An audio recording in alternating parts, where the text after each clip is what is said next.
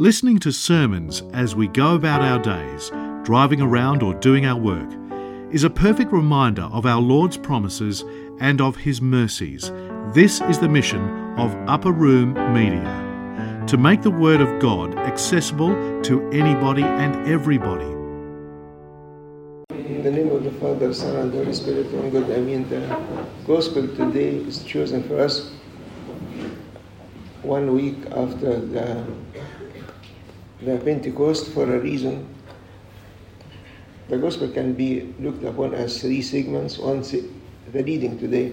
The first is the Lord's Prayer, which is our Father art in heaven, which is the Jesus gave to His disciples and gave to us. And then the other part is perseverance in prayer. You keep asking. And the last segment is what you ask for, what you expect from God. So let me go through these three concepts fast. The first thing is that it started by the disciples seeing Jesus praying long time, sometimes over the night on the mountain. And one of the disciples approached him and said, "Teach us how we pray." And we thank this disciple because out of this request, the Lord gave us great present, which is a prayer that we can use. And it's designed by Jesus. Its importance is that it is teaching of Jesus. Jesus said, when you pray, say that. Say what? Say the Lord's Prayer. So it's very important to understand.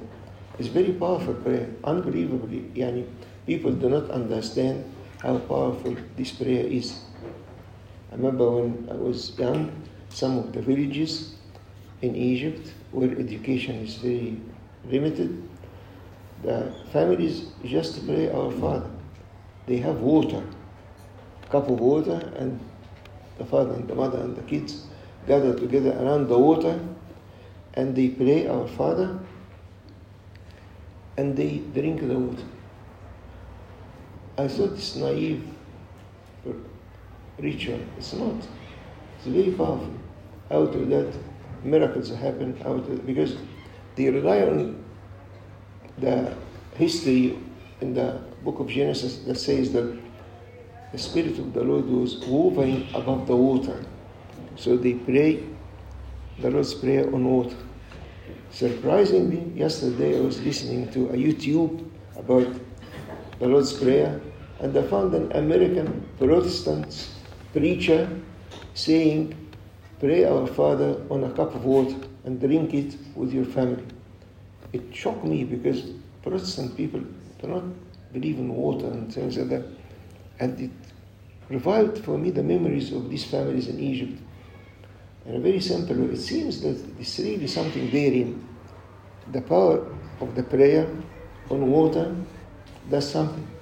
So please do that in your time, families, with your siblings, with your parents, with your children. Pray this powerful prayer that the Lord handed. It's very powerful prayer because it is designed by Jesus and it's given to humanity. He's teaching us how to pray by saying Our Father. Let's go through the words together fast. It starts by saying Our Father. And that's why before we pray, we say, "Lord, make us worthy to pray thankfully Our Father." Because it's not easy. Are we worthy to call Him Father?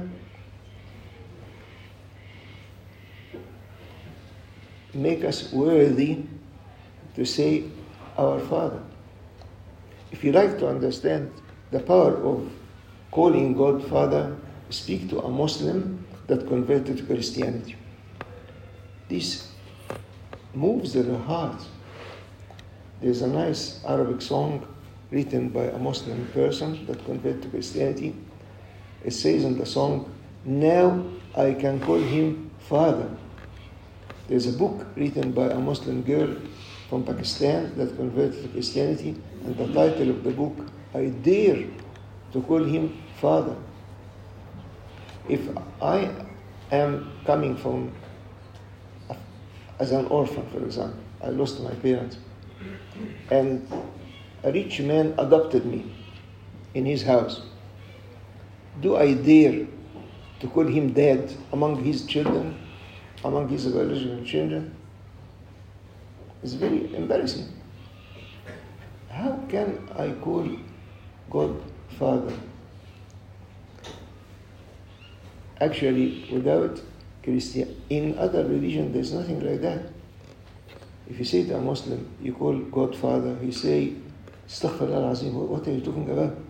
Yani it's shame on us to elevate ourselves to the level that the divine is my Father.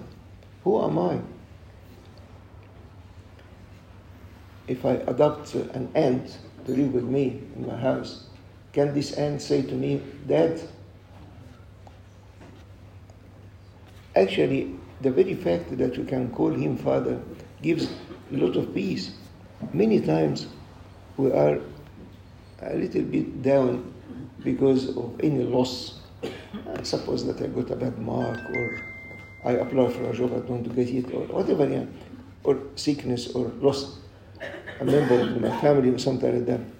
The very fact when I start praying, saying, Our Father, it uplifts us. It is actually psychological treatment. Because if I have a Father who is the divine, what is the loss in this world if God is my Father? I remember something happened to me almost 40 years ago. I was working at university, and the dean of the faculty said, apply for something called tenure. I didn't know what's that. But because the dean said apply, I applied. And before the interview, whether they give it to me or not, someone told me, did you know what you are applying for? I said, what do you mean? He said, this is an application to be in the governing body of the university. They don't offer it to non-Australians. Anyway, it was too late. I applied. I didn't like it. I didn't even dream of it. It doesn't increase my salary. It's just prestige. And in the interview, I found people introducing themselves to me. Who are they? The top academic people in New South Wales, Vice Chancellor of Sydney University, Vice Chancellor of New South Wales, all Vice Chancellors. If you understand university, the Vice Chancellor is God on earth. All of them came to Wollongong for me to interview me. I panicked. And then I started praying, Our Father. And the instant that I said, Our Father, the tremendous peace came to my heart. Why? Because I felt that God is my Father. Who are these? These are His servants. It's not arrogance, but it is confidence that if I am belonging to the divine, to be His son, why should I panic from human? The very fact that we call Him our Father is a gift.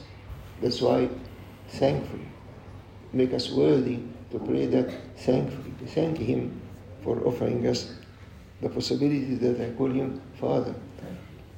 And who gave me this right to call Him Father? It's Jesus. He said, when you pray, say, Our Father. Why not to say, my Father? Our. When we approach God, we approach Him as a group, as brethren. You can go to ask your dad for something, but compare this by going to Him with your siblings to ask as all the children ask dad for something. See the difference? God look at us as His children, as a family. And it's very important to have this feeling that I'm approaching God with my brethren. I have peace towards them, I love them, they love me, and we approach our Father together, who art in heaven. Some of us, in a naive way, change are to is, our Father who is in heaven. Understand that this is not a mistake. Our Father who are in heaven. God is Trinity, and we approach Him as you are. It's important to understand that this is the dignity of the Father. We call Him who are in heaven. Then hallowed be thy name, thy kingdom come. The Lord is teaching us to be polite. When you approach anyone, don't start by speaking about yourself. If you come to, say, a teacher or a doctor or a priest or whatever, you don't start by saying, I. It's out of politeness. The Lord is teaching us. When you go to a person and say, how are you? How is your health? There's something related to God before I ask for myself. Hallowed be your name. Thy kingdom come. As it is in heaven, so it's on earth. That's my desire. My desire is that your will, who is in the will in heaven, is to be the will on earth. That's my desire for you, Lord, because I respect you, I love you, I need you to have your will on earth. And this is also politeness in dealing with each other. If you go out with your wife or fiancé or friend or to go for dinner, wouldn't it be nice to say, let it be your will, where do you like to go? It's very polite to say, I like your will to be done on earth, because your will is good and favorable. And then speak about something, our daily bread. Give us our daily bread. All people that researched languages said that it cannot be at all the bread that we eat every day. It has to be something related to heaven. One translation say, give us bread of tomorrow, the coming bread, Khubzan al-Ati. Other translation give us the original or the Gawhari. So it has to be something related to spirituality. It cannot be that Jesus is asking us to ask about bread that we eat for the body. It has to be the future bread, which is the source of eternal life, to feed on Him. And then he shifts to something, a teaching is very important, again for each other, that forgive us our trespasses as we forgive, as means the same method, the same quality. I ask God to forgive me by the same quality I forgive others. That's the reason that when somebody hurting me very much, I love it. Why? Because when I forgive him, I have the power to say to the Lord, forgive my many sins, forgive my bad sins. If someone hurts me a little bit and I forgive him, then when I hurt God a little bit, He forgive me. So it's the same quantity, the same quality. As I forgive, I receive forgiveness. It's very important. It's very important to understand that the measure whereby God will look at my sins, whether He forgives or holds against me, I set the measure. I make the measure by myself, by the way I forgive others. That's why, how unwise I would be if I hold grudges against people and I like to get revenge and get even for someone that hurt me. Would be tremendous lack of wisdom. Because if I'm wise, I would love to say to the Lord, see, Lord, they hurt me. I didn't even try. I love them. I do my best to love them. I love those people who hurt me because they give me a status in front of God to be forgiven. It's very useful for us to be hurt by others and forgive them. This is Christianity. When I read the history of of Nietzsche. Nietzsche is a philosopher that attacked Christianity and attacked Jesus in person. He wrote many books against Jesus. And then at a young age, he became mental. He lost his mind. And he was accommodated in medical hospital. Who served him until he died? Nuns, Christian nuns, served him with peace. You attacked our Jesus, we serve him until you die. There's a great saint in the history of the Coptic Church in Ancena. This saint was specialized in torture of Christians. He was known in the Roman Empire to be the most effective emperor or leader that torture Christian people, such that when they have a very stubborn Christian person that holds firm to his belief, they send him to this governor of Ancena. His name is Arianus. You know that he's a saint in our Coptic Church. He has a day in the Synaxarium, and we celebrate his holy day of martyrdom, because after that he believed in Christianity and he was martyred as Christian martyr. All his history of attacking Christian people was totally forgiven by the church, by God, and by Christian people. So when we say to the Lord, forgive me my trespasses as I forgive, understand the word as means same quality, same quantity, same level. If I forgive the same way I forgive, I'll be forgiven. Then the Lord ended the prayer by saying, ask for protection from the evil one. Some people think that the devil is symbolic. No, it's a person. It's a being that devises plans to disturb us and take us from the way of the Lord. Protect us, Lord, from him and from the possibilities of being destroyed by him.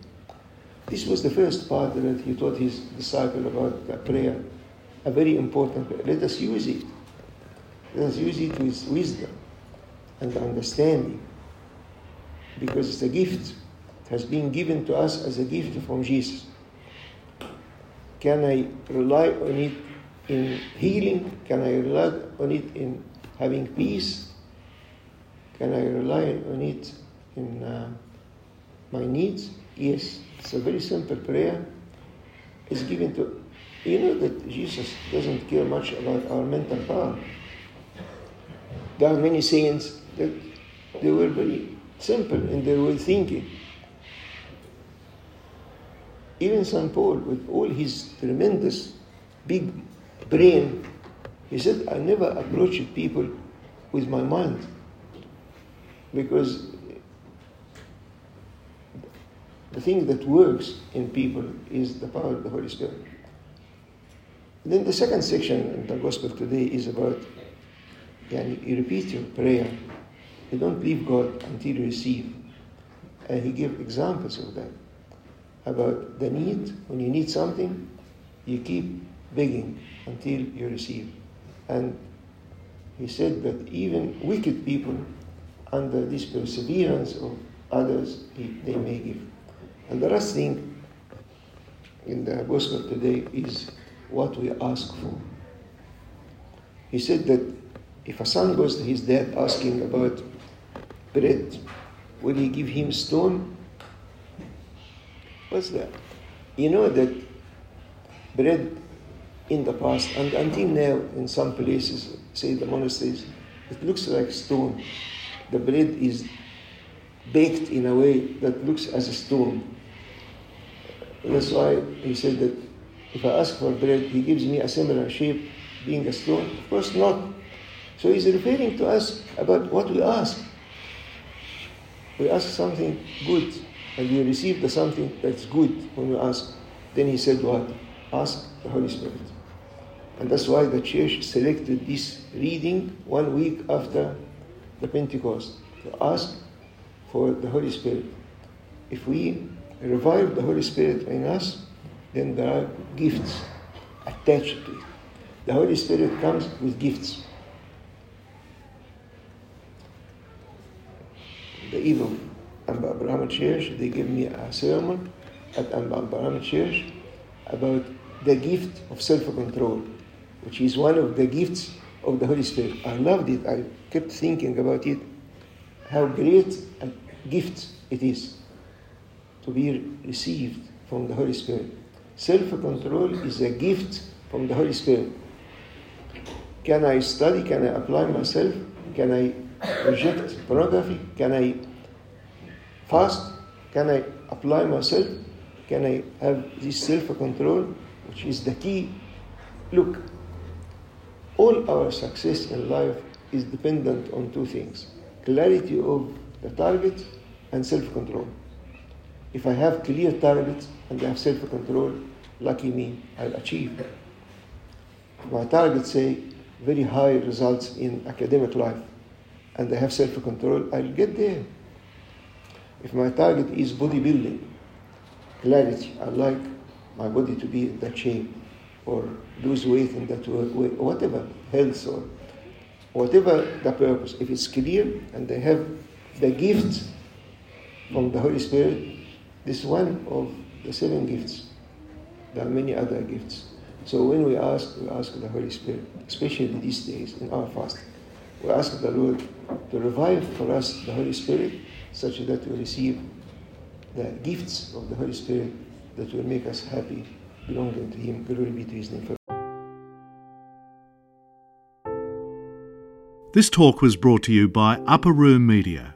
We hope that this talk has, through the grace of God, touched your heart, and we pray that it will not only inform you, but will also transform you and your life with Christ.